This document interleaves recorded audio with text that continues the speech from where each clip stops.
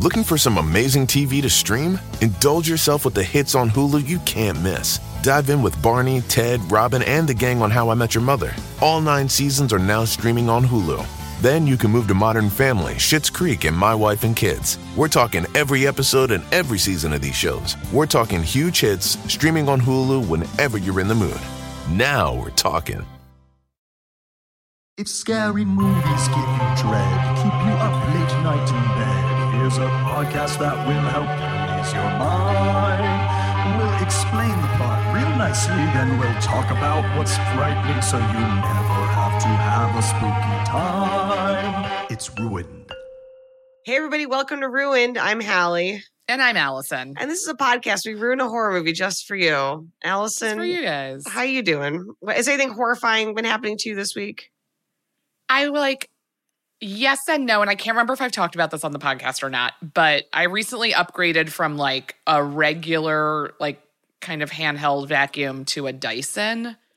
Which seems luxurious. So did we talk about my Dyson yet? No, I got it. It was on sale. I was with Riz in the picture now. There's just a lot more vacuuming, but I did a once over of my apartment with it when I got it, and I guess I've never vacuumed properly. My other one was just for show because my floors look different in a way that I'm well, that's not just oh, Riz is here and there's some fur around.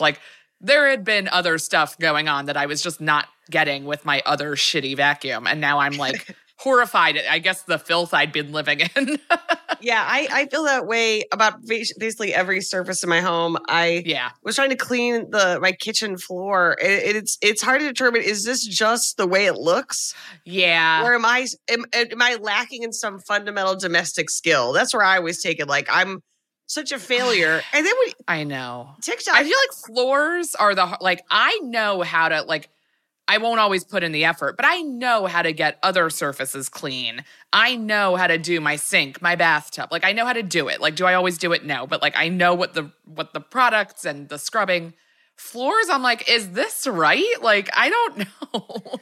Yeah, I mean, that's, I guess no one will ever tell you. That's, no one would come over and be you fucked up and here's how you do this differently. Yeah, it's true. I would tell you fucked up. I wouldn't be able to provide the other part Correct. of the answer. Yeah. Yeah, that's tricky. And I feel being inundated with TikTok videos, it's almost, I feel I know less about how to clean. I feel I've seen things, I'm this seems like it would eat a hole in your wall. You know what I mean? Right, this feels I'm where do you get that product? An industrial supply store? I don't feel I can just walk into Target and get most of the stuff I see on Clean Talk, even though it's what I absolutely want.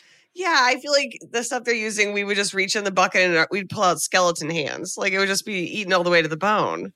But then I guess your floors would be incredibly clean. Yeah. Again, and this goes back to I am going to get a deep cleaning service to come in and do a deep clean where they wash your walls and your baseboards and scrub your floor. And I'm just somebody else has to do that once. And then I'm going to ask them how to not have to do this again. Yeah, they love doing that. I think that's teach me how to do this so I never call you again. They're going to love that, Alice. They're going to love that. They hate making money. Yeah. What's horrifying over in your corner of Los Angeles? Well, Allison, I went to a burlesque show yesterday, and I have a lot of. Okay. I've never attended them. I think of when I think of burlesque shows. I think, of course, the seminal Cher and Christina Aguilera film, which I saw alone. Theater was that one of the East Village theaters? I saw it alone. I was drinking. Oh yeah. And I sat in the back. I cried during Cher's number. And I was surprised that the plot of that movie hinged on air rights laws. Oh yeah, when they dropped that air rights shit, yeah. That movie sucks so bad. I do want to watch it again. And it features this scene where it's torrentially raining in LA, which I always thought was so silly. And then this year, it torrentially rained in LA for weeks at a time. So I was wow, okay, they were ahead of the game, maybe. Yeah. But, I've entered a new phase, in case you're new to the pod, after we've joined Crooked. I came out last June. So I've entered a new phase of being queer, which is I'm in a constant state of rage, is my lesbian birthright, specifically at the heteropatriarchy. And I'm not mad at straight people and I'm not mad at men. I'm mad at the system. So I just want to make that very clear. And I mean that genuinely. We're all caught up in this and we all have to work on it. But I'll tell you, Allison, I was on a date at a specifically queer bar, mostly for the sapphic community. Obviously, anyone can attend. Totally. The burlesque show, other than like the main performer and her partner or their partner, it was so straight. And I was like, what are all these straight people doing in here? That's so strange. I agree. I was like, oh, a burlesque show at a lesbian bar, basically. This is going to be wall-to-wall queers. Yeah. I couldn't believe my eyes, Allison. Would you say that like the performances also kind of drew from a more straight gaze or something like that? Like, did you feel like the entire experience was overwhelmingly, or was it like these are straight women and their straight friends are here? I would say the performances were a good mix. So okay. I feel like some of it felt like, okay, we're just not like just stripping, but like just sort of like, okay, we're lip syncing, but it's certainly not for our lives. You know, we're lip syncing for today. You know, it's for the next hour. And then other performances felt like people had a bit, people had a look, like people were, I guess maybe it's like burlesque should be sexual drag, right?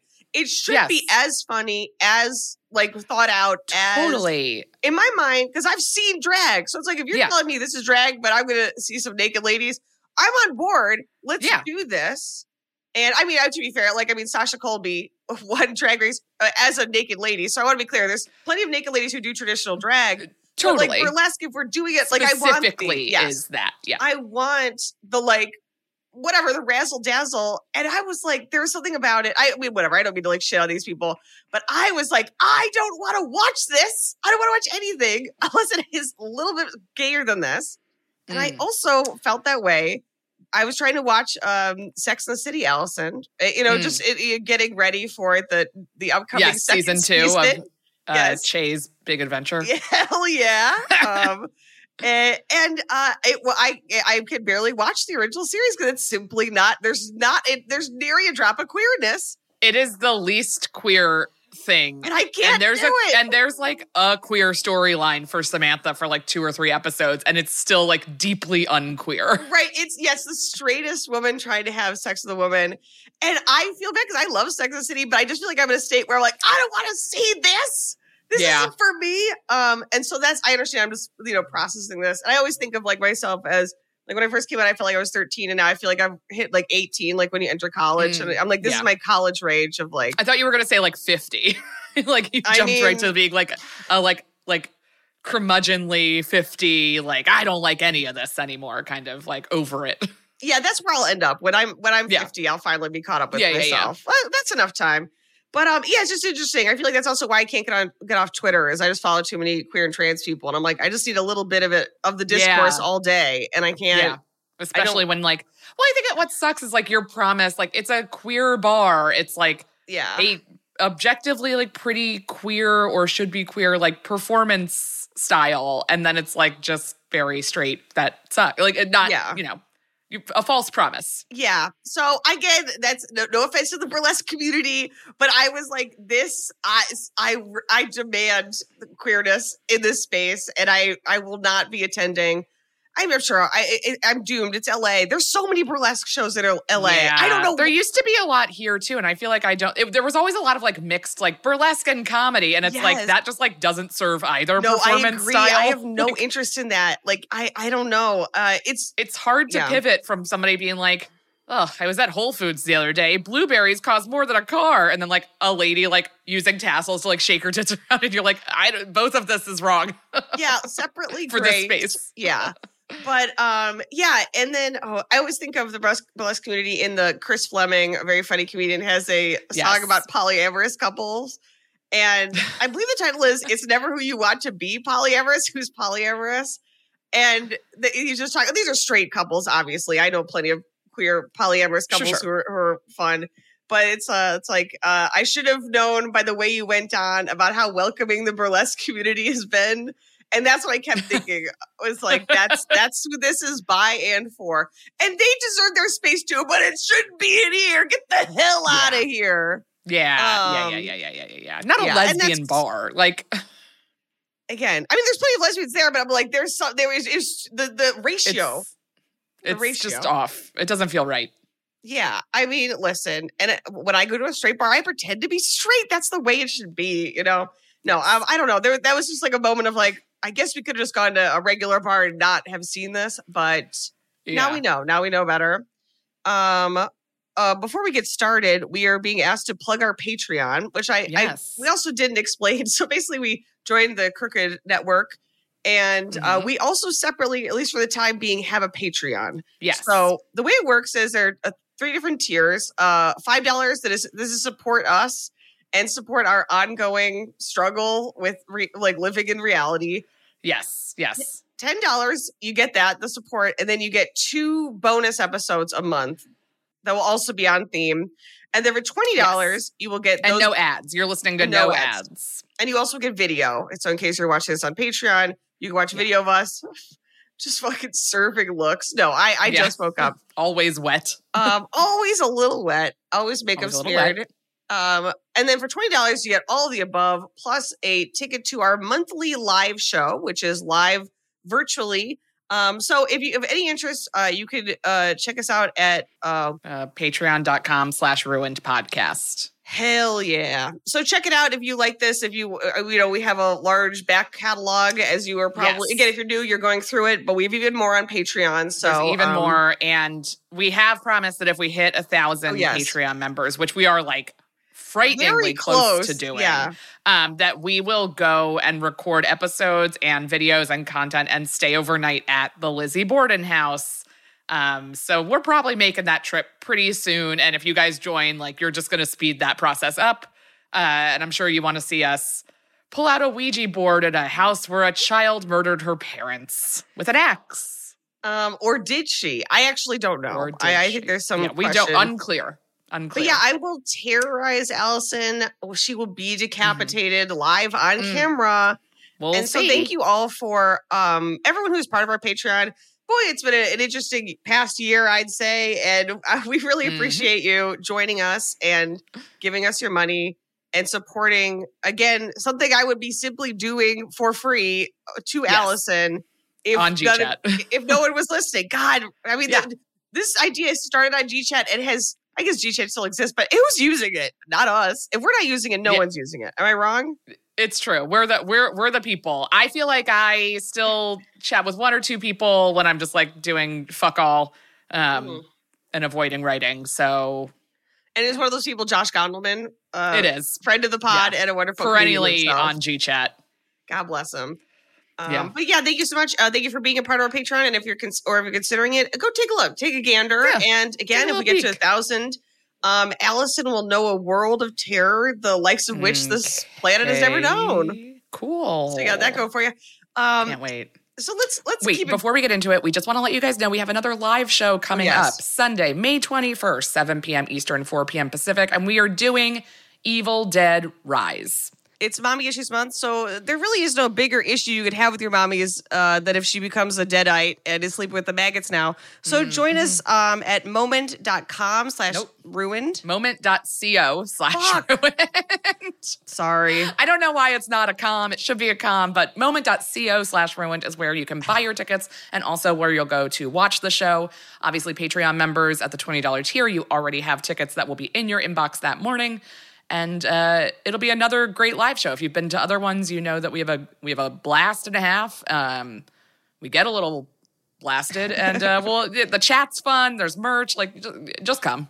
please just attend. Please just come. We love you, and we'll see you there Sunday, May 21st. Yes. So let's keep it going. It is of course Mommy Issues Month. Mommies. We've talked a lot about daddies on this podcast, so we had to give mommies their month. Mommy issues. Hey, we all have them.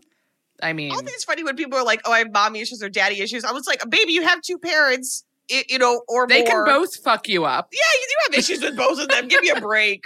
Come on, let's be honest here.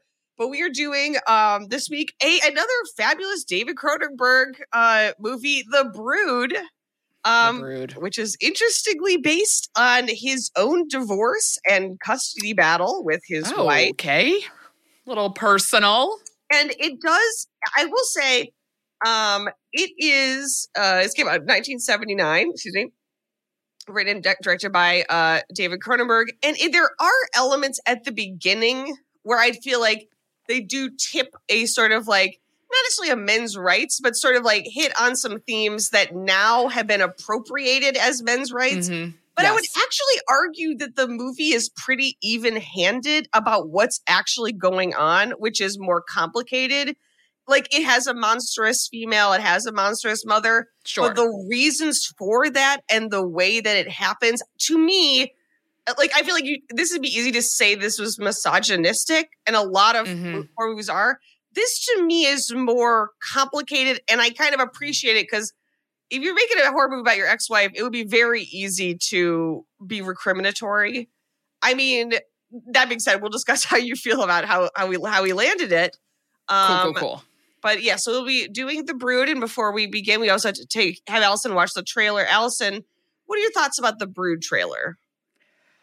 I mean, absolutely chilling. I didn't like it. And like the trailer is, like it's not a trailer that gave me a real sense of what's going on in the movie. So that's even scarier because you're just like, well, someone's up to something and it doesn't seem good. And a child seems like it was getting terrorized at one point, and I don't like that. That's the problem with Mommy Issues Month. Which now makes sense with the ties to his custody battle and divorce. I will say Mommy Issues Month, I really shot myself on the foot here because I just really wanted to take a break from, after we did Political Month, we did Crimes of the Future. I'm like, I need to take a break from kids and horror, and this is all kids. I mean, because to be a mommy. What are mommies if there are no children? I mean, and this is the question is, what is a mommy if she has a different kind of child, Allison? Oh, okay. I just want to read it. David Cronenberg has a quote. The Brood is my version of Kramer versus Kramer, but more realistic, which I think is fun. Okay. That's very fun. And then we also take a baseline scary. Allison, how scary do you find the concept of a brood? What is that? A brood is... Yeah, okay, here's what I was going to say. It's birds, but as soon as I came to say it, here we go. It's a family of young animals, especially of a bird. So let's say, because famously like it's a collective birds. Noun. And so it's a little hatchlings and birds kind of just running around. Oh, so it's very, like a little, very. I don't like things that can skitter, and I feel like there's skittering. Mm-hmm. We are skittering. We are scampering. There's scampering. There's a lot of ducking behind doorways in this movie. Yes. And then how scary do you find the concept of basically, I'm trying to think how to sum this up. How scary do you find the concept of a parent creating a child with a particular purpose? Ooh, never good. Never good. Yeah, the idea, and we'll talk about that at the end because I think it connects to some stuff in the news, as every horror movie does, in terms of how we conceive of children as not simply their own being, but something to be created and controlled by their parents, which I don't know why we think that, but is not true. They are human beings. Yeah, you can see again as the conversation in America being about children is not for no reason, and it is because our ideas of what children are themselves very fucked up. But we'll get into it, and there's a bunch of fucked up kids in this movie, so we will get into it. Before we begin, Allison, would you like to guess the twist in The Brood? Guess the twist. I'm gonna guess that The Brood has a mother of it, and that all of the real terror is being directed by her, like large bird. Okay, great. Thing. She is the mother bird. Like whatever creature is the mother of the brood is the one that's like behind all of the evil that's happening. Okay, great. I love it. Let us begin ruining The Brood. We open on Dr. Hal Raglan. He's berating his patient, Mike, in front of an auditorium of people, which feels very 70s to perform psychotherapy in front of an audience. Yes. And this is also a critique, of course, of psychotherapy, about the process, and about a lot of stuff we were getting up to that maybe we didn't have to, And he's, of course, berating his patient, Mike. They're role playing. So Mike is playing his childhood self. Dr. Raglan is Mike's father. And he's berating Mike about not looking him in the eye. And Mike replies, "I could if I wanted to, Daddy." And is calling him Daddy, not in a fun way, unfortunately, in a deeply traumatized way. And I don't think so much anymore, but these schools of thought that like the best way to get out of trauma is to replay it over and over again. And I think we're understanding that there are diminishing returns on that. Yeah, I don't think that's... Yeah, you're not going to get out of it that way. The path forward for healing. Yeah. And in case you were unclear whether or not Dr. Raglan's methods were sound, he tells Mike, "I guess you're just a weak person. You get that from your mother. You're so weak, we should have named you Michelle. Weakness is more accepted in a girl. Also, no, it is not. I'll tell you someone who was a girl. You are not allowed to be weak ever. At all. Ever. Ever. But of course, much like we talk about how queerness is a concept is created to also control straight people, the girl isn't a concept used to berate boys. Like it is used in that same way. Like, what are you going to be, a girl? It's like... Right. And it's like, that's the worst thing you can be. Exactly. Which I also think is like, when we talk about trans stuff, it's like, that obviously is like part of it too, where it's like, what do you want to be, a girl? Like the worst thing in the world. It's like, okay, well, a lot of us are. So I don't know why we would talk about it like this. But of course, that's part of it. So we see, again, he's berating this obviously mentally ill man in front of an auditorium of other people. And we see our protagonist, Frank, enter, and he sits down to watch. And Dr. Hell he's continuing to berate Mike. He says, "I should call you Michelle all the time and treat you like a girl. I could buy you frilly scarves and frilly frocks, and you could be Daddy's little girl." It's like, again, femaleness as a way to bully men into submission or into, I guess, more like tightening up. Mike screams, of course. He's like, "I hate you, Daddy, because I love you and it makes me feel guilty." And Dr. Raglan says, "Don't tell me about your anger like a little girl. Show me." And Mike sort of hunches over and then tears off his shirt. And all over his body, Allison, we see these horrible pus-filled red whelps. No. What? No. Yeah. Ugh. And he's sobbing and he says, "Look at me, Daddy. This is what you do to me inside." And he collapses into Dr. Raglan's arms. And Dr. Raglan hugs him and kisses him like a father would. Okay. But then he tells him, "I see, Michelle. I see." And I wrote psychotherapy in a nutshell in the 70s. Like, guys, we got to figure this out. Ain't it? Now it's like, oh, you just can't afford to go see anyone. So I guess that's what we decided on. Just get it from TikTok. Yeah. Thank you, TikTok. Oh my God, absolutely. Like our only medical provider medical information. But the session ends, and the guy next to Frank, he turns and he just blows a breath on. He goes, "That man is a genius." People are really wowed by this. Okay. Frank and the other attendees exit. Some go to their cars, and some of them go. They have like a bus that takes you, I guess, back to the city, and they are at the Soma Free Institute of Psychoplasmics, because this is a David Cronenberg movie, so you're getting a title like that. Yes, love that. And I do say it's like, if you were a white man with any authority, you could open an institute based on our history. Yes. Like statistically, your chances of having an institute very high. Raises exponentially. Frank goes upstairs to one of the guest rooms to collect his daughter, Candace, who I'm going to say it's 4 or 5. I'm going to say 4. Mm-hmm. And they head out to his car, and she has this very, which you saw in the trailer, a signature red snowsuit. So like matching red and jacket and pants. At home, Frank is giving Candace a bath, and when she turns so he can wash her back, she's covered in bruises. Frank, reasonably enough, freaks the fuck out. Yeah. Well, yeah. Yes. So he goes back to the institute, and again, I think this is, again, to signal, at least to the modern viewer, I hope this was the signal to the viewer at the time, Dr. Raglan is taking a shower. If you are a medical professional, you shouldn't be showering at the institute. That's like... You don't an unnecessary boundary to cross. Exactly. Yeah. And he is wearing a robe and is just fully in a robe talking to his lackey, Chris, which again, it's like, if your psychiatrist is in a robe, I think that it's like, what is the checklist of a actual like competent medical professional robe? You got to get out of there. There is not, unless you're literally a burlesque performer backstage, there's not a profession I can think of that not even requires a robe, but where it's even remotely acceptable to have one around. Right. If any of us were to walk into our office soaking wet in a robe, it'd be like, okay, something's gone wrong. Let's take her to the hospital. You got to get out of here. Yeah, you got to get the fuck out of here. Chris, his lackey, comes in and says, that guy Frank's here and he's getting passionate about the whole thing. Passionate about someone hitting his kid? Absolutely. Yeah, that's fair.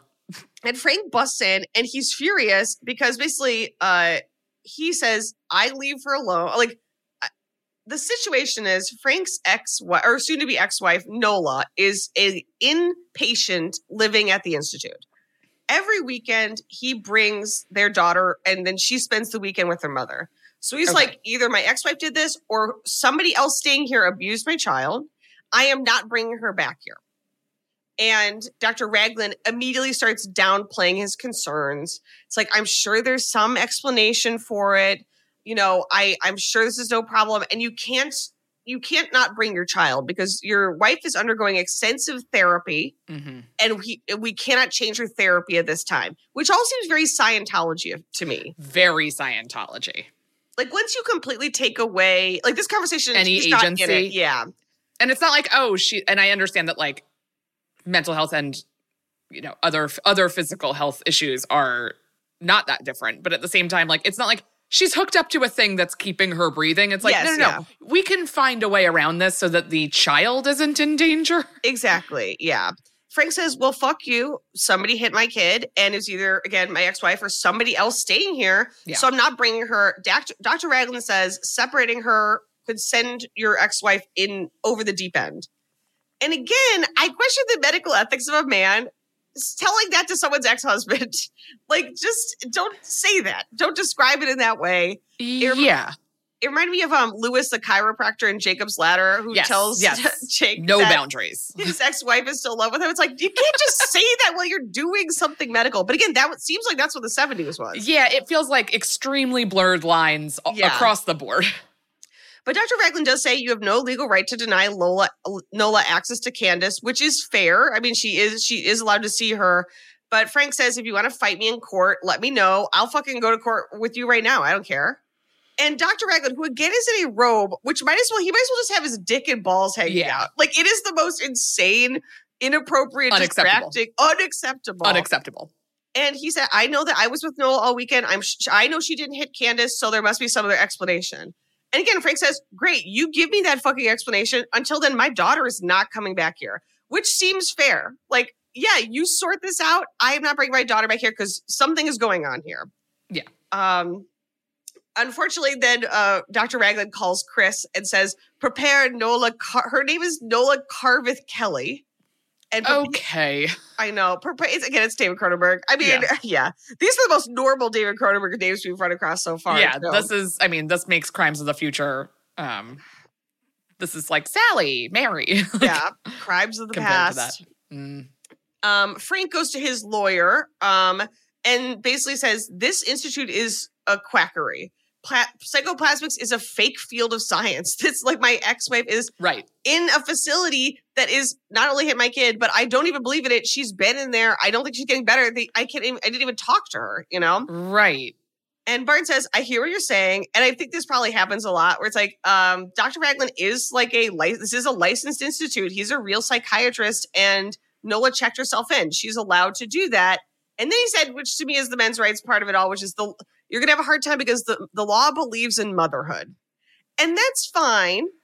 Okay. As sort of an explanation why you immediately wouldn't escalate this. Yes. But also the rest of the movie isn't really necessarily about that or about the law. So I feel like it's just put in there in a way that if you put that in a movie now, it would feel much more political. I don't know if that makes sense. Yeah.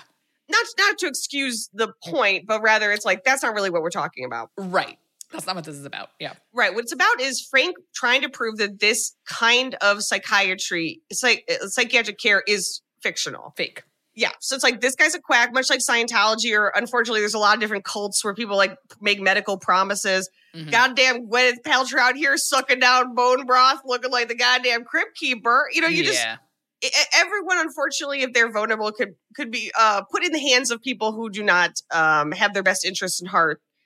And boy, this Dr. Raglan has some plans that are not in anyone's best interest. And his lawyer says, that's fine if you want to do that, but next weekend, if you don't show up, that Nola could have the police come and take your kid. Like you could lose custody for denying her custody. So all of this happens in a matter of a week. Because Frank's like, I have to fucking figure this out. I'm not taking her back there. I will find evidence. So now he's that's his project. And we see Frank pick up Candace at school. And you see all the kids sort of spill out of the playground. They all have their little brightly colored snowsuits because it's in Canada and it's during the winter. And it's really cute. And we meet Candace's teacher, Ruth Mayer, who sort of talks to Frank as an aside and said, I'd love to be with you. You weren't able to make it to parent teacher, but I have some concerns. And I think we're supposed to think Candace is sort of suffering at school because of the divorce, because of her mother's ongoing, mental illness and trying to get treatment. Obviously, you're 4. The whole thing's very overwhelming. Talk to your children again. Barely a concept now, I'm sure in the 70s, revolutionary. But Frank takes Candace to see Nola's mother, Juliana, who is fully drinking a glass with no ice of what I assume is warm scotch in the middle of the day. I mean, live out loud, girl. Not even one ice cube? I can't understand it. Yeah. Were you a cowboy? And she immediately tells Frank, I guess you know now what it feels like. Being a parent. Being blamed for everything. To have the past distorted so you don't even recognize yourself in it. Your child's version of the past, that is. And it's like, yes, distorted, remembered correctly, and that's why your daughter's in a mental institute. Who's to say which it is? And there is this idea, again, that I think is the movie is questioning, where it's like, you can never question your parents, or their authority, which is like, yeah, girl, you're getting blamed for stuff that you obviously did, and we know you did it, starting with the fact that you are drunk in the middle of the day. Yes. Like, that's reeks of guilt. Yeah, exactly. And Frank says, well, my daughter's only 5, and so we're going to work on that. I don't think we're going to get where you and Nola are at. And Juliana says, she's working on it right now, believe me. And then looks at Candace with this level of malice, which there is something to that, where it's like parents who think of their children as not competitors, but something where it's like, betrayal is they're going to betray me by being their own person, having their own thoughts and feelings, adversaries or in some regard, except one of them is a literal child and the other one is adult. Grow up, everybody. And she says 30 seconds after you're born, you have a past. 60 seconds after that, you start to lie to yourself about it. It's like 60 seconds is also the amount of time it took you to drop down that fucking drink in the middle of the day while watching your grandchild. Oh, warm scotch. But that's what's the thing is she's not accepting any blame whatsoever for her role. And this is about the cycle of trauma in Nola's family and how this is going to be visited on her daughter and her ex-husband, and Frank interrupts her and was like, okay, obviously he's heard this before. Okay, that's fine. But then he's going to leave Candace with Juliana while he goes to try to research the facility, and go to his actual job. Yes. And he leaves. Keep everybody flush with scotch. Exactly. And she tells her granddaughter, let's look at these old family photos. Let me just get a refill. She's constantly getting a refill of there's not a drop of soda. There's not even ice cube to break it up. She's just drowning scotch. Meanwhile, back at the Institute, we see Dr. Raglan doing a session with Nola. Dr. Raglan is pretending to be Candace, and he's talking to Nola about her being hit. And he tells her, you hurt me, Mummy. And Nola says, no, mummies don't do that. Mummies don't hurt their own children. And Dr. Raglan says, oh, they never do? And of course, Nola then has to be like, oh, right, I was abused. Mm-hmm. And by my mother. And so she's sort of she said, they're fucked up. Those are fucked up mummies like mine was. And then he switches into her mother. So now Dr. Raglan is Juliana. Okay. And he tells so his entire Yes. Psychiatric practice is like role play of parenting. It is improvisation. It is horrifying to watch. Both just as because it seems so unsound, and also because have you seen improv? Yeah. I did improv for years, and I'm allowed to Of say course. that. It's insane. And then so he's playing her mother now, and he's like, Yes. "No, Nola, I would never do that. I would never hurt you. Mummies never hurt their children." And she explodes, and Nola's like, "You did. You beat me. You scratched me." So again, it's like the repeating cycles of abuse. So it's like, can she recognize within herself that the cycle's repeating? Yeah. Because saying to her own mother, "You threw me down the stairs," you know? And Dr. Rogan says, "That's good. Show me your anger. Go all the way through it to the end, right to the end. Like, get to the end of your anger, let it out." Back at Juliana's, Candace holds up a photo of her mother, Nola, who's in the hospital as a child with her mother, you know, and asks, why was my mummy in the hospital so much? And Juliana, who's drinking at this point a fucking Camelback of scotch, she's like, when your mother was a child, she'd wake up with bumps all over her skin, and the doctors could never figure it out. Meanwhile, Allison, we see that there is, I thought it was a dumbwaiter. It looks like it's a delivery slot for orange juice and milk. I don't know if that was ever a thing, but that's what it looks like. Explain to me what that means. So there's a little door I know what a dumbwaiter is, but like, how is it so specific? It looks like the milkman comes and opens a door in the side of your apartment, in this case, or house, and puts the milk in and then closes the door, and then you open the door from the other side to get the milk. Okay. I don't know why that makes more sense than just leaving the milk on your doorstep. I guess you don't knock protected. it over. And it does look delicious, and I absolutely would love to receive milk that way. But also, I thought it was a dumbwaiter. It's like, as soon as you see a dumbwaiter in a horror movie, you're like, well, someone's coming up and down with just a head. Exactly. Yes, severed head. Yes. And so it's a delivery hatch for orange juice and milk. And we see basically a child-sized fist just punch the door open from the outside. And the child's arm is wearing Candace's snowsuit. So it's a snowsuit exactly like Candace. So this is, again, it'd be like a little child avatar who's here to like kick ass. Juliana hears it, but thinks, "Oh, I must have stacked the dishes and they fell over. Let me go check." And well, they're going to freshen both of our drinks. Meanwhile, Candace is drinking like milk. You know what I mean? It's like, I'm going to make us another cocktail. It's like, girl, you have to watch a 5-year-old child. Unfortunately, as she walks to the kitchen, she hears glass shattering. It sounds like something or someone is running across her kitchen counter. Okay. We don't love it. We see a tiny wizened hand grabbing a meat tenderizer, which makes you think, how hard did meat used to be? I've never owned a meat tenderizer. I've never owned one.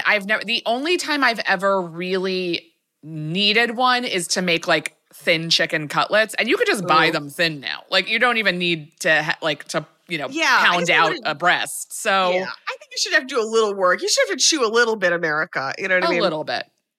And Juliana walks in the kitchen. It is wrecked. There, dishes smashed, cereal spilled everywhere, and there's a broken window. Okay. She looks up Allison, and sitting on top of the fridge, wielding the meat tenderizer, is a child, sort of. And we don't see it directly. We just see it sort of outlined, and it leaps onto Juliana, and it takes the meat tenderizer, and it brutally beats her to death. Unfortunately, poor baby Candace then has to come in and discover her grandmother's dead body. And drunk. And she was drunk on top of it. And I mean, imagine being drunk and like a small thing bludgeons you to death. That's scary. That's even more confusing. Okay, but I would argue at least you got a little buzz on. Yeah, right. You're kind of like loosey-goosey. It's like how drunk people are more likely to survive a car crash. Because they're not as like rigid. Now, I don't know what the statistics are for surviving a child creature pulverization, but the statistics are not in her favor. No, she's gone. And we see Candace looks up and sees there's a child. The child creature is holding onto the banister, and it runs upstairs, leaving these bloody tiny handprints below. We see Frank arrive at work. He's an architect. It's been a minute since we've had the seminal men's horror movie career represented architect.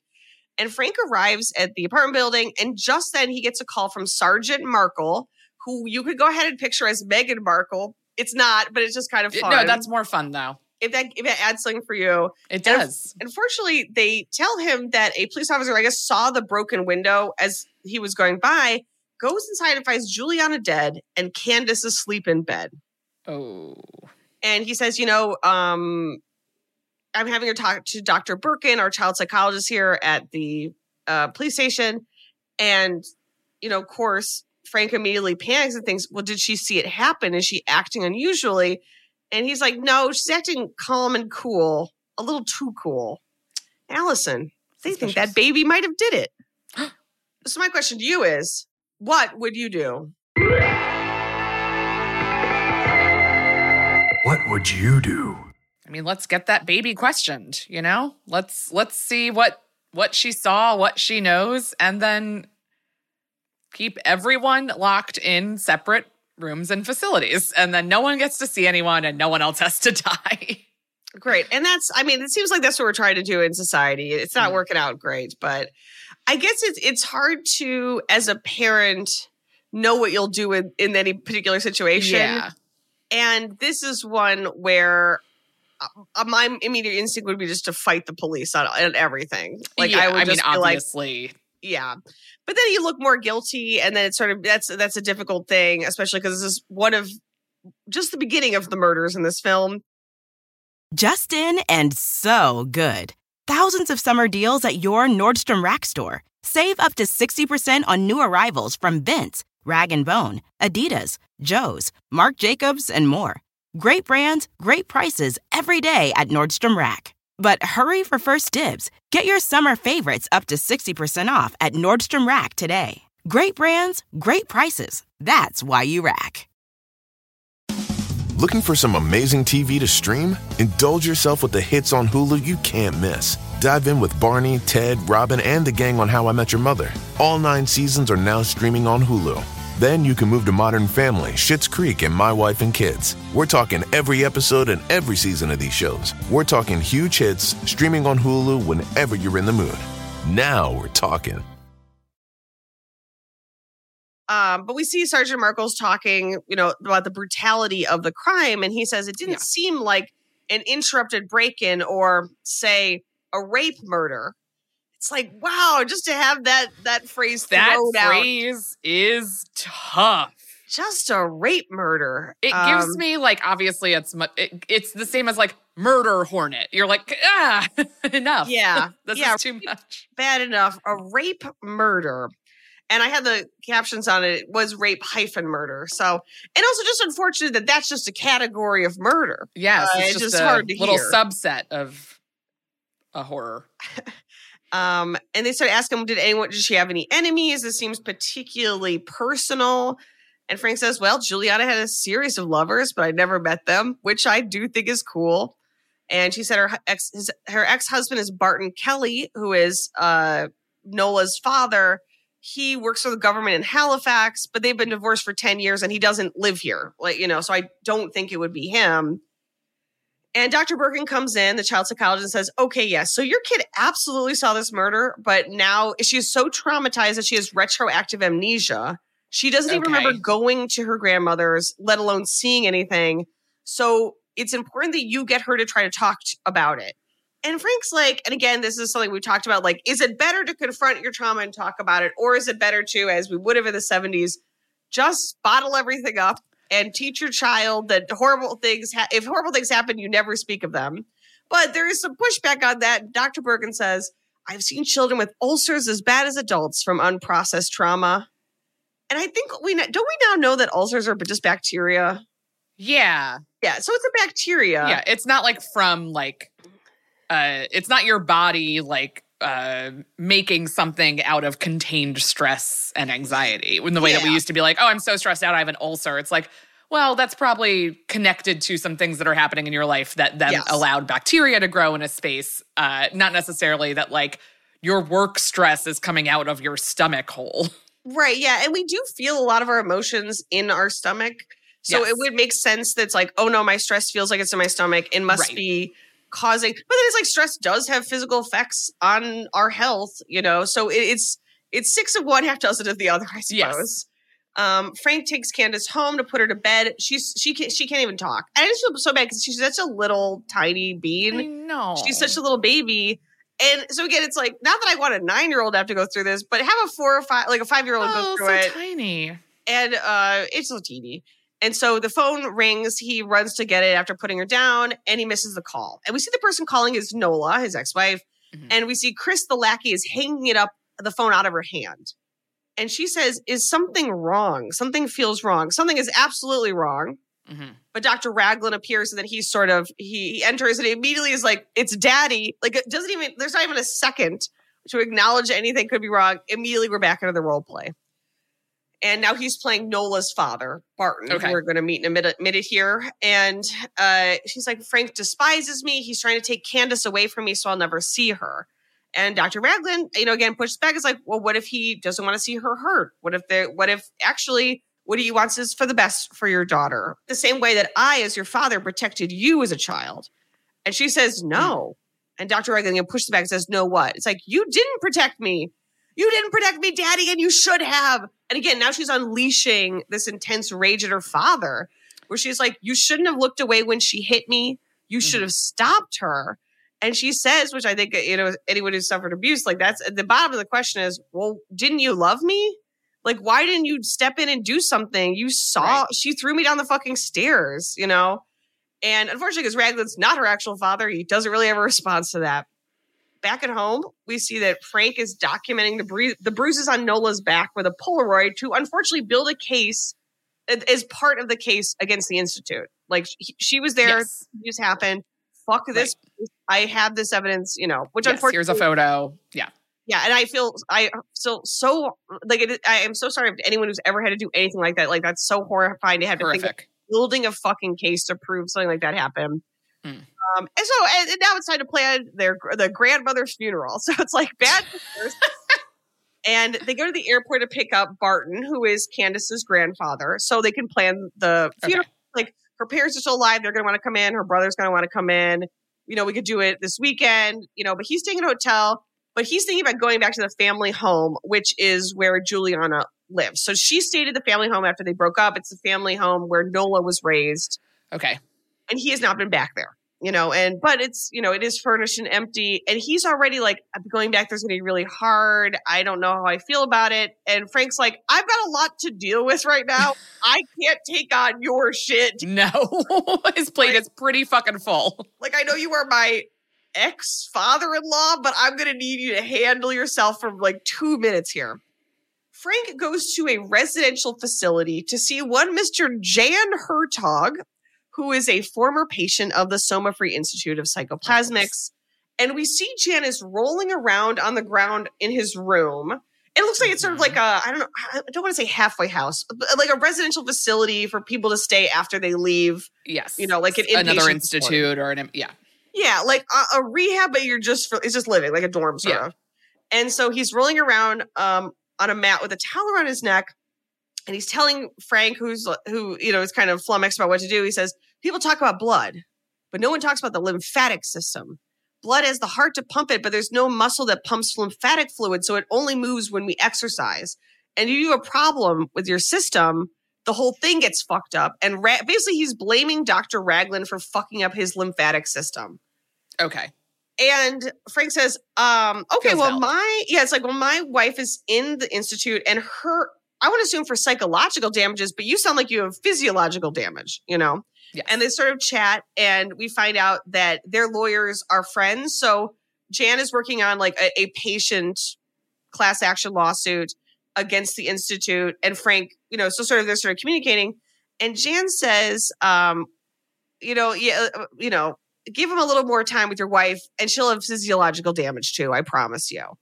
Oof. And we see Jan pull his neck towel down, revealing what looks like a sea anemone. What? Like growing out of his throat. No. And it is a Cronenbergian representation of lymphosarcoma, which is, of course, cancer of the lymph system, and it's spreading. And Frank, in a way that makes this the most grounded David Cronenberg, one of them, is like, you're going to really blame that guy for this? Fair. And your doctor thinks you can prove that in court? I was like, I can't remember a movie we watched where anyone's asking reality-based questions like that. Yes, right. Where it's like, that's not this. Like, that's not how this works. Yeah, so that's kind of a fun twist on his to be more grounded in this movie. I thought it was really fun. And Jan's like, no, I don't think I could prove it. It's like metaphysics. I know it happened, but I can't fucking explain it. But what I want to go to court for is I want to torch this place's reputation. Yes. Whether I could lose, but I want everyone to, I mean, now they didn't have Google, but basically, like, if you were to Google the name of this institute, it's this fucking lawsuit. Yes. So it's like, I want as many people on it as possible, and I want to ruin his name. And I was like, that's actually very smart in what you have to do if that kind of shit happened. It's like, yeah, I might lose because that's how the legal system is set up. But just getting it out there as like a question for people will like end up deter like bringing people. it down. Yeah.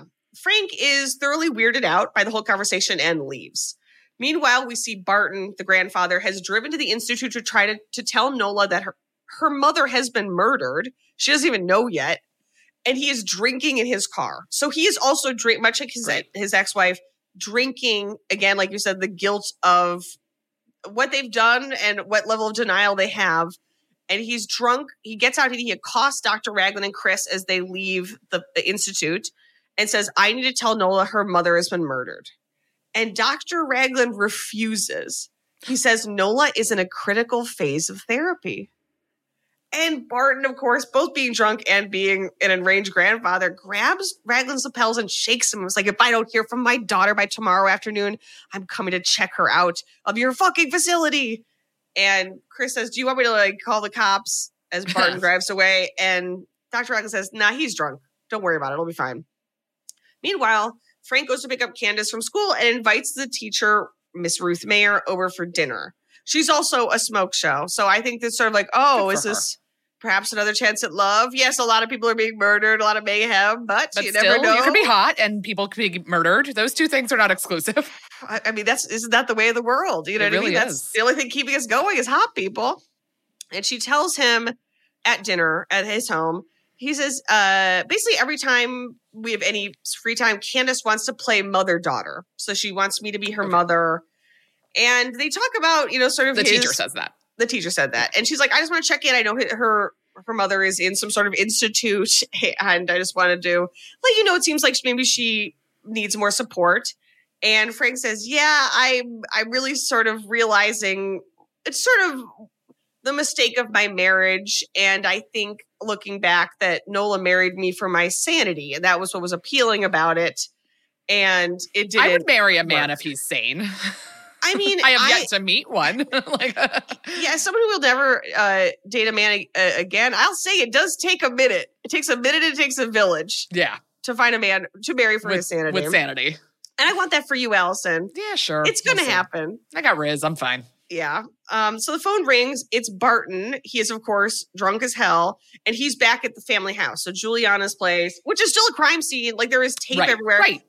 There's literally the outline of her body taped onto the kitchen floor. And he's just in a stupor. He's like, I'm so depressed. Like he's spiraling. And Frank, of course, is thinking, please, I just have so much going on right now. But he says, I want to go drive to the institute tonight to spring my daughter out of there. And I want you to go with me. So we'll go as soon as you get here.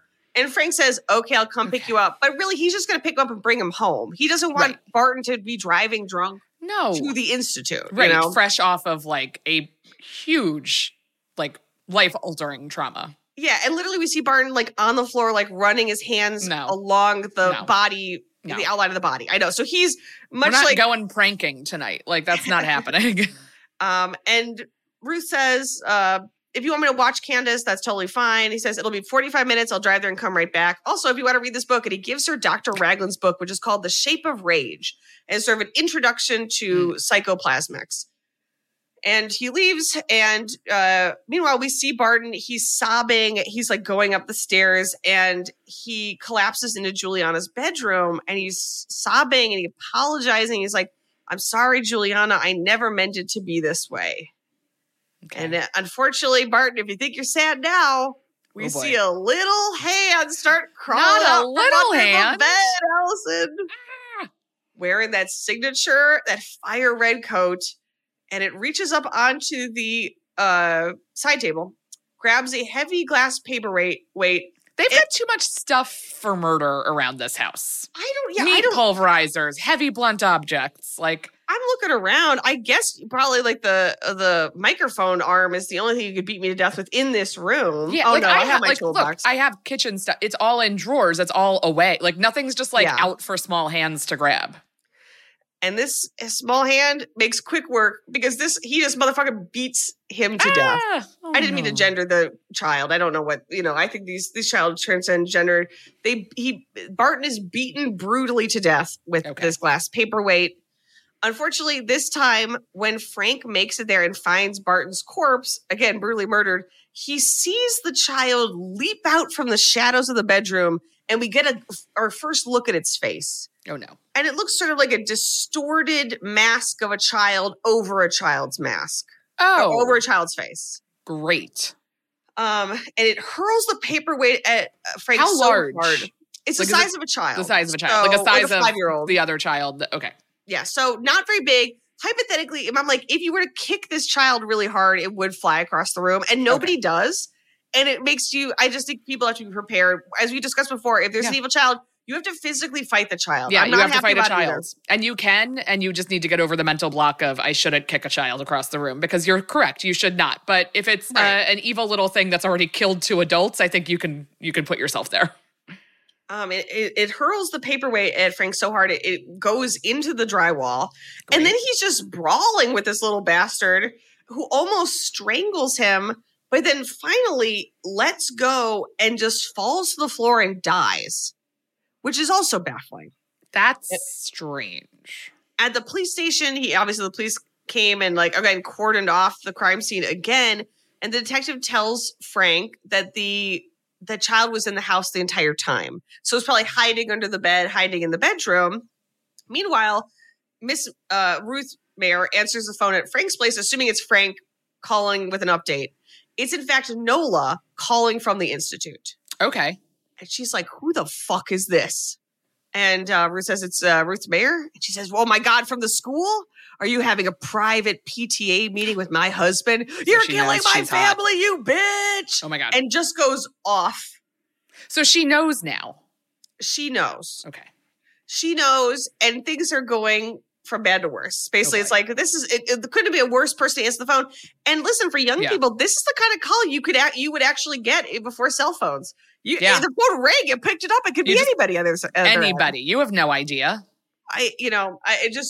So unfortunately now Nola knows that Frank is moving on. Frank is perhaps also she could just be babysitting Candace. Like that doesn't seem insane.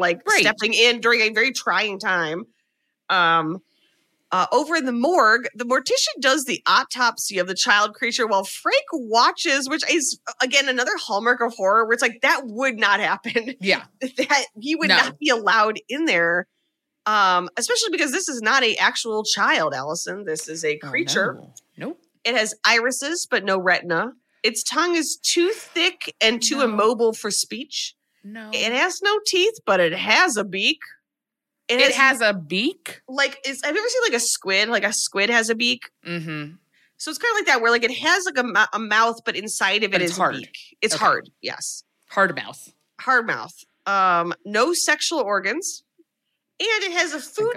they were trying to explain, why did it suddenly collapse and die? Well, Allison, it doesn't really it can't digest anything, so it has a sack of nutrient fluid between its shoulder blades. Okay. And once it burns through that and consumes that, it just dies of starvation. Like a fruit fly. So very fortunately, I guess it happened to die of starvation seconds away from strangling Frank to death. What are the odds? Out. And they said, and there's something even more strange. No, there's nothing more strange than that. This is the strangest thing I've heard in a very long time. Ooh, okay, so I'll have you guess. He said, that's not the strangest thing. The strangest thing is, Allison, what's the strangest thing about this body? I'm gonna get my logical guess is same bruises as the child. That's really good. That would have been great. No, it has no navel. Thing has no belly button. That's right. And that means this creature has never really been born. At least not the way human beings are born. It wasn't ever born. I hate that. I hate that. You hate to hear it, Allison. It wasn't ever born. Back at the Institute, Nola is now convinced that Ruth Mayer is the reason her family is splitting up. She, again, look, in a trying time, who to blame, Dr. Raglan tries to push back at her, but she sort of is committed to this. Frank arrives home and Ruth says, hey, just so you know, your insane ex-wife called. I'm leaving. Candace is upstairs. Bye. So she's out. Yeah. And Frank tells Candace, again, what can a 5-year-old understand? But he tells her that the creature who killed her grandma, and also her grandfather is dead. And she hugs him, and I'm like, I guess that would be of some solace, but the concepts behind what is being said is so fucked up and complicated. Like, can a 5-year-old understand what that means? I barely understand it, and I'm almost 40. Right. Versus you are safe and something horrible happened, but I will be here for you. Keep you safe. And that is the thing too of like, can you keep your child safe? Like that's the other horror of this movie. Well, not in this environment. No. This Frank's doing his best. It doesn't matter. You can't come up against the Brood, baby. Back over at the Institute, Raglan reads about the second murder in the newspaper, and there's a full-on photo of the child creature in it. Imagine opening up the paper and seeing that and being like, I got to worry about this now and inflation. I know. It's like, for the love of God. Also, I'd be like, I don't know that guy. That kid's not coming to my house. Yeah. That's somebody else's problem. That could happen tomorrow, Allison. We wouldn't be talking about it 4 days later. It would be over. Twitter would have moved on. No, we'd be back on Scandival. Exactly. Like, it would be like, yeah, that makes sense. Like, all the alien stuff. It's like, yeah, aliens. Yeah. Who the fuck? What can we even do with that information at this point? Yeah. You know, what would you do with the nothing? Nothing. And he tells Chris, the lackey, clear everyone out of the Institute now. They are emptying all the patients out of the facility because now we are understanding from his reaction, he recognizes what this is and he wants to start hiding what is happening in a more overt way. So he's kicking all 27 residents out of the Institute. And Chris says, oh boy, Mike's not going to like this. Mike being the guy from the opening with the daddy issues. Oh, which I did think it was funny to be like, oh, Mike's going to have a hard time. It's like, Mike's he was already having a hard time. And Raglan says, then do it gently. And when Chris goes to leave to kick all of their patients abruptly out of their care, Raglan opens his desk drawer, baby, and there's a gun inside. Obviously. Allison, please tell me who will survive this film. Who will survive? I think Dr. Raglan's definitely going to die because he's doing something wrong. So he should. We've got Nola, the ex-wife. Nola, I think Nola will die. Frank will survive. Candace is the kid, right? Yeah, Candace will survive. I can't. Yeah. We got Ruth Mayer, the teacher. I think Ruth is going to survive and end up with Frank. Okay, great. And that's pretty much it because we got the other patients. Yeah, there's some other folks floating around, but they're not. Yeah. Mike, I guess, is probably not long for this world. Just in and so good. Thousands of summer deals at your Nordstrom Rack store. Save up to 60% on new arrivals from Vince, Rag & Bone, Adidas, Joe's, Marc Jacobs, and more. Great brands, great prices every day at Nordstrom Rack. But hurry for first dibs. Get your summer favorites up to 60% off at Nordstrom Rack today. Great brands, great prices. That's why you rack. Looking for some amazing TV to stream? Indulge yourself with the hits on Hulu you can't miss. Dive in with Barney, Ted, Robin, and the gang on How I Met Your Mother. All 9 seasons are now streaming on Hulu. Then you can move to Modern Family, Schitt's Creek, and My Wife and Kids. We're talking every episode and every season of these shows. We're talking huge hits, streaming on Hulu whenever you're in the mood. Now we're talking. We see a scene of Mike pleading with Chris as they're just loading all the patients on the bus, which again, is also like a question of like deinstitutionalization. Like when you put people out of an institute, even one that is clearly fucked up, where do they go? Destabilizing. And yeah. And so Mike is pleading with Chris, like, please don't make me get on the bus. But of course, Chris forces everyone to.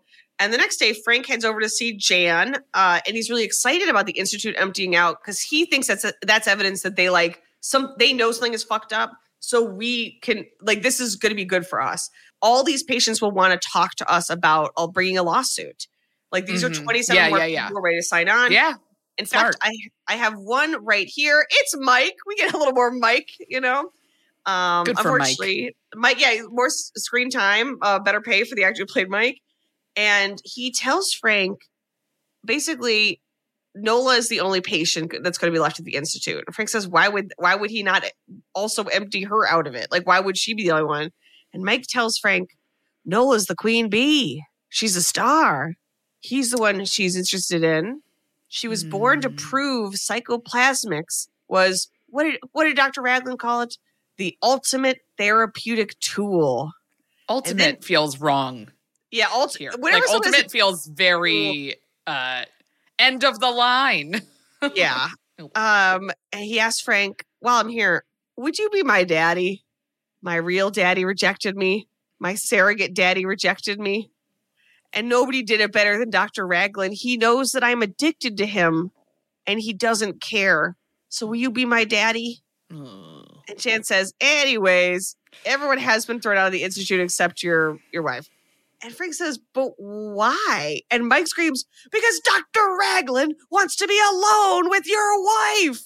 Like, do I have to spell it out with you? Yeah, what do you think is going on in there, bro? Nothing good. Like, That's whatever it is, it's bad, dude. Back at the Institute, we know it's going to be bad because Dr. Raglan is inspecting what I would describe as a nearly windowless barn. Oh, cool. With one window that is shattered, something clearly has escaped through the glass. Oh, I'm sure wizened little creatures that were never born never hang out in windowless barns. It's just good that the property came with a windowless barn. Really worked out for him in his practice. And he's so distraught by seeing the window that, of course, he takes out his gun. So in case you weren't clear how bad that sign was, he now is wielding a gun against something that he knows is in there, right? Yeah. Frank takes Candace to school. At least she's safe at school, and sort of watches all the kids go inside while this other mom Wendy comes to talk to Frank. And we see all the kids inside. And again, I don't know why we are going to do a month of no kids in any horror movie because I'm just not mentally there right now. Child-free month. And we see all the kids take their coats off and get ready for the day. And everyone has a different snowsuit. And then we see two kids from behind. They're not kids, Allison. We see them grab Candace and what do they wear? Her. Like they're all wearing Are they all snowsuits. in the same? They're just different colors. Okay. So how the colors are chosen? Do they generate the clothes? Yeah, are they just given the clothes? More questions than answers, for sure. I guess, we'll talk about that at the end, yeah. And they shove Candace in the bathroom. They then both grab mallets, clay mallets. You shouldn't have mallets around in school, I think. No. Or anywhere outside of a place where clay is expressed. Well, I guess they are using clay. All right, never mind. You should have mallets in school. And they brutally beat Miss Ruth Mayer in front of all of the horrified kindergartners who watch in silent terror as they beat her about the head. And finally, one little boy runs outside to find Frank and finds Frank and Wendy, who run inside, and they find Miss Mayer, and she is dead. Not only is she dead, Allison, Candace is missing. Frank has been outside for 30 fucking seconds. It's like a child's gone, the hottie's dead. What's happening? Back at the Institute, we see that Dr. Raglan has moved Nola into the first floor of the barn, basically. Great. And he's wearing the fattest, I feel like in the 90s too, I guess it was a 70s thing, ribbed white turtlenecks. Yes, the 70s and the 90s both dipped into this knitwear trend.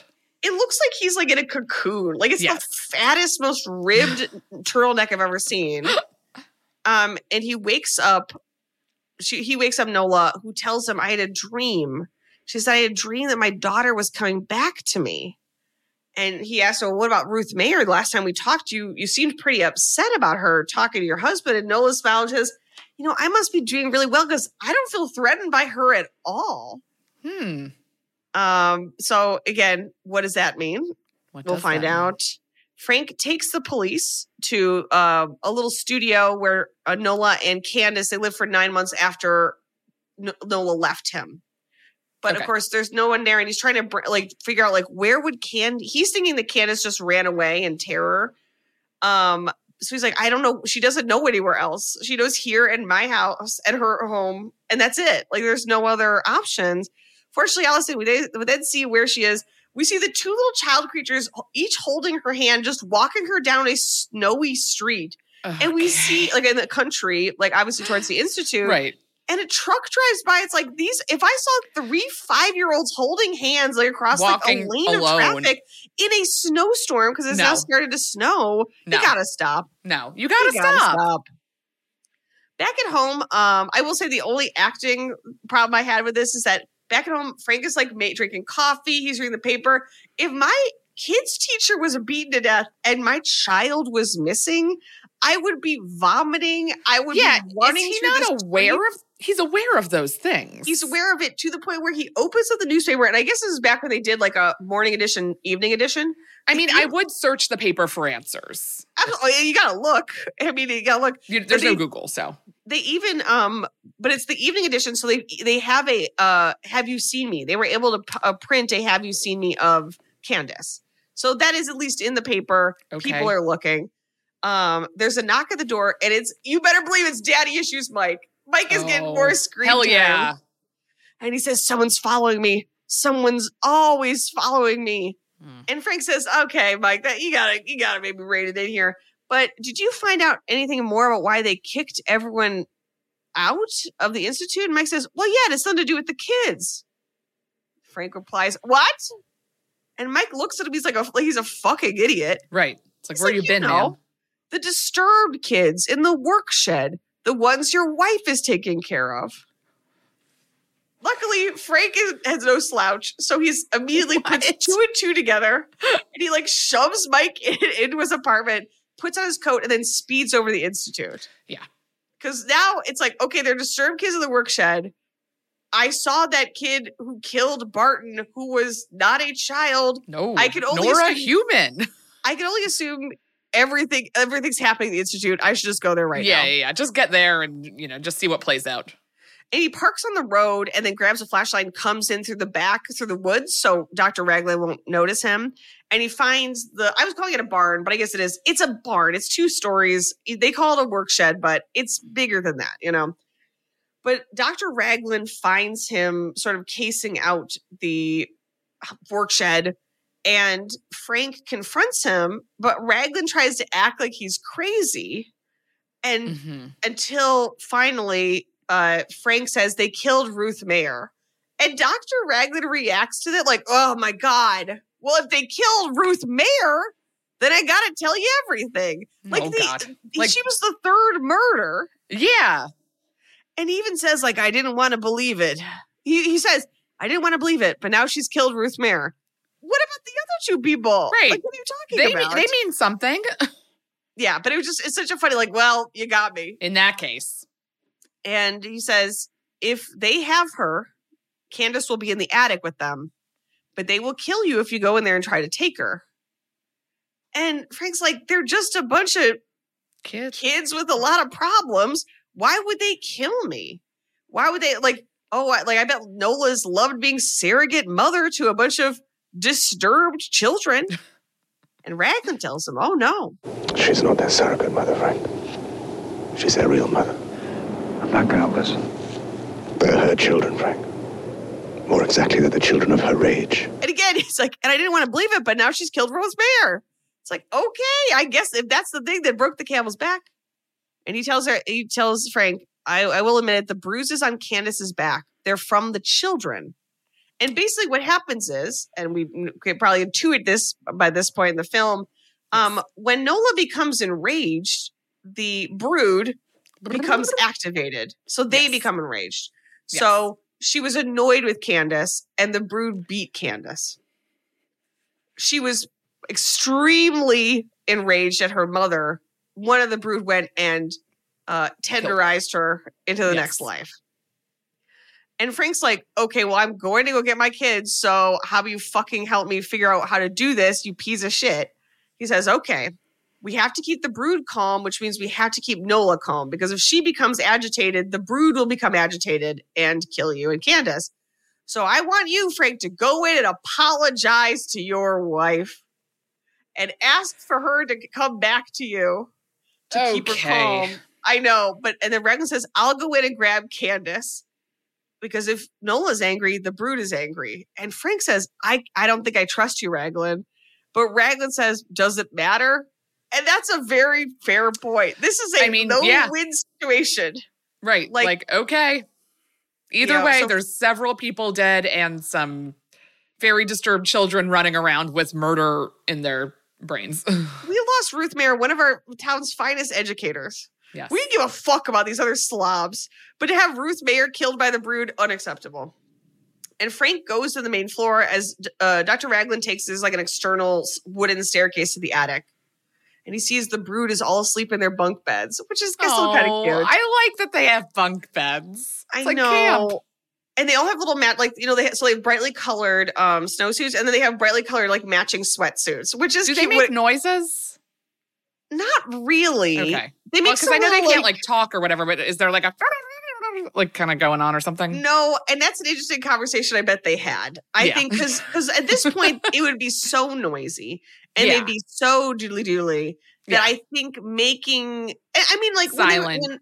When the one was fighting Frank, it made some sort of fighting noises. Mm-hmm, but in terms of chattering or talking, no, they're not doing that. They're silent, But the Brood is all asleep and they're all approximately the size of Candace. So he's going through trying to figure out which one's Candace without waking up any of the Brood, which is a funny visual proposition. Frank goes in. We see Nola. She's wearing this really fabulous turtleneck white robe and is sitting legs, folded on a dais, sort of just seated like a queen. Yes. And he starts laying it on thick. He's like, "You're the only woman in the world for me." But she tells him isolation is part of my therapy. What's happening to me is too strange for anyone in my old life to understand. So Frank says, "So make me part of your new life." And she says, "I don't know if you can handle it. I'm in the middle of a strange adventure," which, listen, as a woman hurtling towards middle age, that's how I feel about myself. Same. And he says, "Then let me go with you. I want to go." And she says, "You do? Then look!" And she throws open her robe and her body is covered in growing tumors, the largest of which is growing a full-size fetus in okay, got it. An external amniotic sac. Yes. So it's sort of a translucent sac, a translucent bag with a visible fetus rolling around in there. Okay. So they're not born, but they are kind of generated by her. That's what I said. I was like, well, wouldn't it have an umbilical cord? It's still in her. I mean, it's like it's attached to her body. It's feeding her in some way. But I guess then they have sacs. A lot of sacs in this movie. You don't need to point out the science that doesn't work here. And that's David Cronenberg. He's given us exactly the information we need. Yes. We don't need. And then Allison, well, it's time for that baby to be born. We see Nola bend down and bite open the amniotic sac, spilling blood and fluid all over her lap, and pulls out a brand new Brood baby, Allison. And because, well, we're already here, we might as well. She starts licking the blood off the baby like a dog would to clean. No. So she's just lapping the blood up. Absolutely not. Now, Frank's been doing a good job of acting this whole time, but he has a reasonable disgust reaction. Good. And Nola sees this and is like, "Yeah, you hate me. I repulse you. This is repulsive. Yeah, it's like, well, I mean, yes. Like, you aren't here because you love me. You're here because you want to take my daughter from me. It's like, well, at this point, yes, I do want that. Before I did it, and now, yes, that is what's going to happen. Allison upstairs, Dr. Raglan finds Candace in one of the bunk beds and wakes her up. But unfortunately, he awakens the Brood, and the Brood is then agitated because Nola is becoming enraged, right? Right. Allison, they descend on Raglan, who has a gun and fully shoots at least two of the Brood, just blows these kids away. Yeah. But there's simply too many, and they're able to get him. They're swarmed. They swarm him. They're in a barn of bunk beds. I mean, it's one man against a Brood, and they tear him limb from limb, Allison. Good. Downstairs, we hear Nola screaming, I'd kill Candace before I let you take her from me. And again, the idea of a child as belonging to a parent or part of a parent rather than she's her own person, that's horrific, you know? Yes, absolutely. Meanwhile, Candace, she's a smart cookie. She's able to get into a closet and lock it. But then the Brood's literally just fucking punching through the door. They're soaked in Dr. Raglan's blood. Yeah. They're pummeling. She's screaming, panicked. And he starts shaking. Frank's downstairs, starts shaking Nola and says, you stop them. They're doing what you want. You have to calm them down. And Nola smiles, and Frank realizes, oh my God, you want them to kill her. You want them to kill her to punish me, basically. Yeah. Unfortunately, Allison, he wraps his hands around his throat and screams, you make them stop or I'll kill you. And she screams, kill me! Kill me then!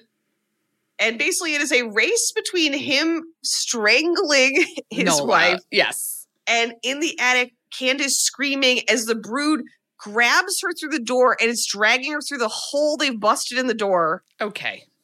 And finally, Frank kills Nola and she falls to the ground. And the screaming in the attic falls silent. And he runs upstairs and the entire brood is dead on the ground. But Candace is alive. Horrifically traumatized for the rest of her life. But How alive. do you move on? And he scoops her up and runs through the woods back to his car. And they drive away into the sunrise. And he tells his daughter, we're going home. But as they do, we see that Candace's sleeve is torn. And on her arm are bumps that appear that are rising on her skin. And the bumps are trauma. The brood. Wow. Yeah. So I've been doing this little segment where I connect this to the news. I'm trying to think of a title for this. We'll work on it. Something like Life is a Horror or Life as Horror. And the thing I want to talk about, again, these are heavy fucking duty topics, right? Yes. And I understand that we're not going to do this every episode. I just, again, feel remiss. All of us have to be as politically engaged as possible. And watching this, the thing that kept coming to mind, and we don't normally do content warnings, but I just want to make a content warning if you're a trans person. Mm-hmm. Yes, I know exactly what you're going to talk about. Yeah. This is something that it is so horrible, but it's on us as cis people to talk about that. I don't think if you're trans, I don't think you have to listen to this. I'm just flagging this as it's been a bad year in news for trans people. So I just want to, if you are, I just want to flag that. But yeah, the thing I'm going to talk about, which if you're online at all, you probably saw, is that basically there's a representative in Montana, Zoe Zephyr, who has been censored by the Montana's legislation. So she cannot speak.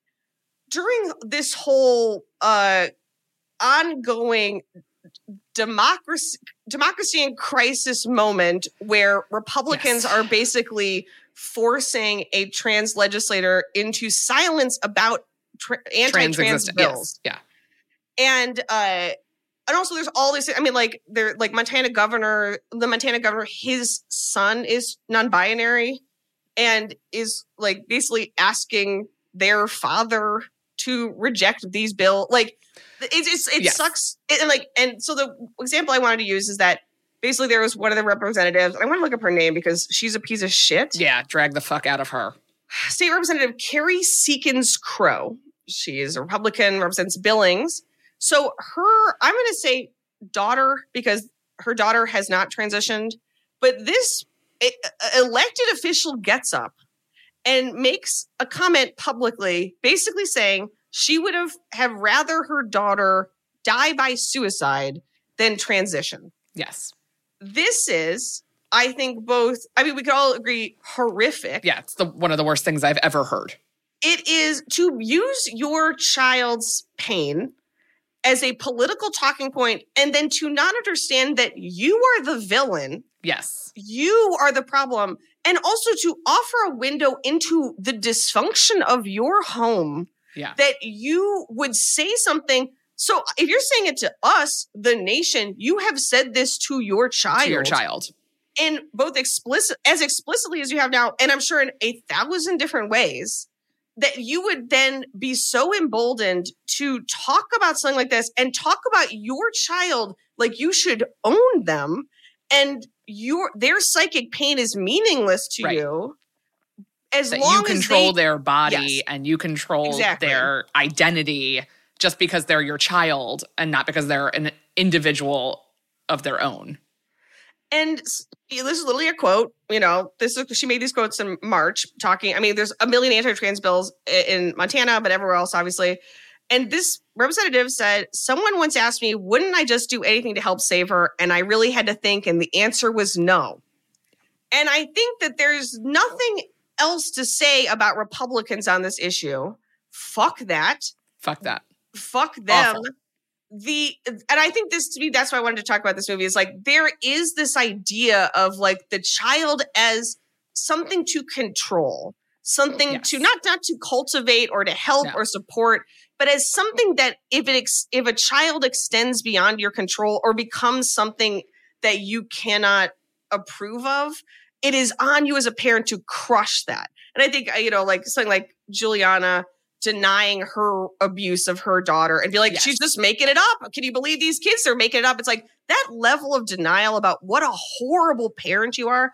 This Republican is a horrible parent. Yes. Like this objectively. And objectively a terrible parent, and also has made comments about her daughter still struggling years later. Right. So it's not, again, like the idea of like, oh, this is a phase.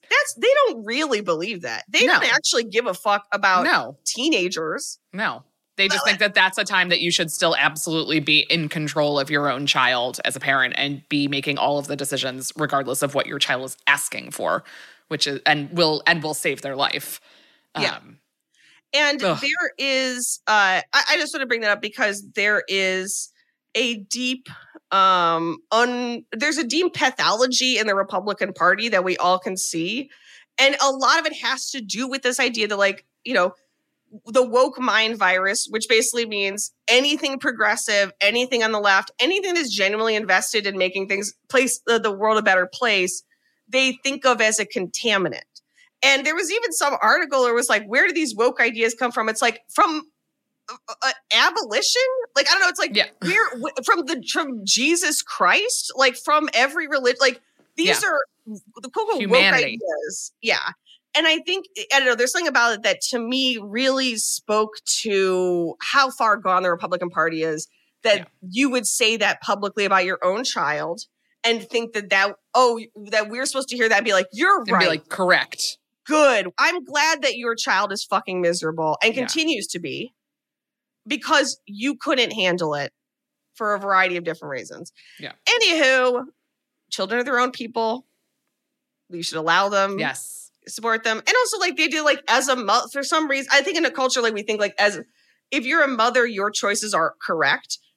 We have to move past that, too. We have too many mothers in government, in this case, a white cis mother who fundamentally is still beholden to these systems that control us, too. Like, like that hurt every woman, hurt every person. But for some reason, like, well, I'm a mother, so my ideas about the world should be for my child supersede like any safety and concerns that you would have. Yeah. So, anyways, I just wanted to bring that up. Back to the movie, Allison. What are some fatal mistakes you think that someone may have made in the movie The Brood? Fatal mistakes. I mean, going to an institute like this to start with feels like, not that you shouldn't seek psychiatric help for things that you need help with, but boy, this wasn't the one. This is not. Yeah. And I think, unfortunately, I guess we used to see it all the time as like I don't know whether it's a particularly American thing or just everywhere in the world. It's like, man, if someone says they finally have the solution, we want to believe they do. Yeah, we do, but they usually don't. They almost certainly do not, especially when they have some sort of new institute where they pretend to be your daddy and berate you in front of a crowd of strangers. No, that's not medicine. That's not medicine. That could be a good time depending on what you're interested in. Yeah, but it's not medicine. Yeah, it's not trauma treatment. And I think Juliana and Barton being bad parents. Yeah. And that's why I do think that, like, I understand how this movie might seem misogynistic, but I think we're supposed to, like, Nola's rage is valid. It's that, like, that rage is perverted into to horrific ends by a doctor who basically was facilitating this up until he heard about Ruth Bader dying. He wanted this to happen. This was proof that he was correct. Yes. So he was willing to sacrifice anything. Her rage is valid, but instead of dealing with it, again, like all her movies, it's about trauma. It's about trauma. trauma, not dealing with your trauma, the ultimate fatal mistake in every fucking movie. Across the board in every film. And in every life. So, and then where would you like to put the movie on the spooky scale, Allison? A spooky scale. This one feels like a 4. Ooh, okay. To me. Like, I think, like, the little critters, like, a scary thing, but, like, very much not real. And, but I do think, like, the concept of, like, an institute where, like, someone is being kept from someone else and you don't know what's going on there is very scary. Yeah, I think that's fair. I'm going to give it a 5. Oh, wow. Just because that David Cronenberg gets me every time. When you see the lymphosarcoma on his neck, I had, like, a visceral disgust reaction. But yeah, this is not a particularly scary one. And I do think having little demented children as the villain does lower the scariness of it. Yes, absolutely. Yeah, so it was more interesting and entertaining than actually scary. But then there were moments where, absolutely. It's when you see that little hand grab that little paperweight. Again, like anything with kids, where you realize that there's 2 of those kids are in fact creatures. Yeah, but 5 seems good. I feel like that it's a 5er for sure. Well, everyone, thank you for listening. We hope you're enjoying Mommy Issues Month. Please let us know about what your issues with your mother are, and just more in general, mommies to come. More mommies to come. All right. Well, until next time, everybody. Please, keep it spooky. We love you. We love you.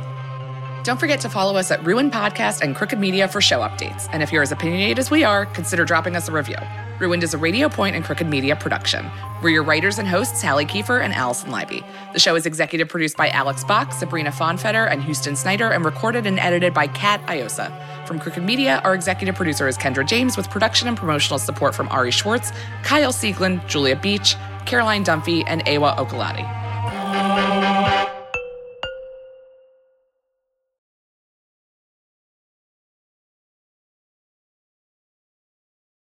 Justin and so good.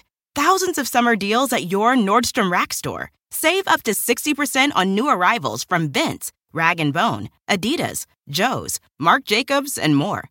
Great brands, great prices every day at Nordstrom Rack. But hurry for first dibs. Get your summer favorites up to 60% off at Nordstrom Rack today. Great brands, great prices. That's why you rack.